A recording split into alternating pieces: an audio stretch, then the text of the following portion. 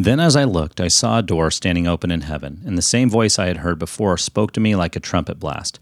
The voice said, "Come up here, and I will show you what must happen after this." And instantly I was in the Spirit, and I saw a throne in heaven and someone sitting on it.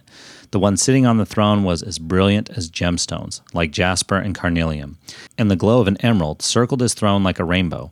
24 thrones surrounded him, and 24 elders sat on them.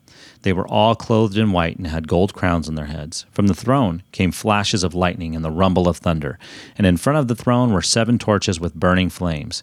This is the sevenfold Spirit of God. In front of the throne was a shiny sea of glass, sparkling like crystal. In the center and around the throne were 4 living beings, each covered with eyes, front and back. The first of these living beings was like a lion, the second was like an ox, the third had a human face, and the fourth was like an eagle in flight. Each of these living beings had 6 wings, and their wings were covered all over with eyes, inside and out.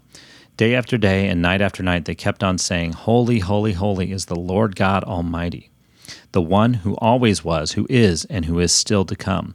Whenever the living beings give glory and honor and thanks to the one sitting on the throne, the one who lives forever and ever, the 24 elders fall down and worship the one sitting on the throne, the one who lives forever and ever. And they lay their crowns before the throne and say, "You are worthy, O Lord our God, to receive glory and honor and power, for you created all things, and they exist because you created what you pleased." Revelation 4, 1-11. Hey there, it's Corey, and every now and then I find myself in a conversation with someone about what it means to worship God. The words of John in Revelation paint a pretty clear picture. Worshiping God means I'm willing to lay down my so-called crown, my earthly titles and accomplishments.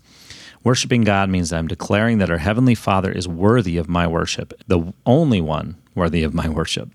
And worshiping God means that I'm giving all of the glory and honor and power to Him, acknowledging that all that I have and all that I am is because of Him.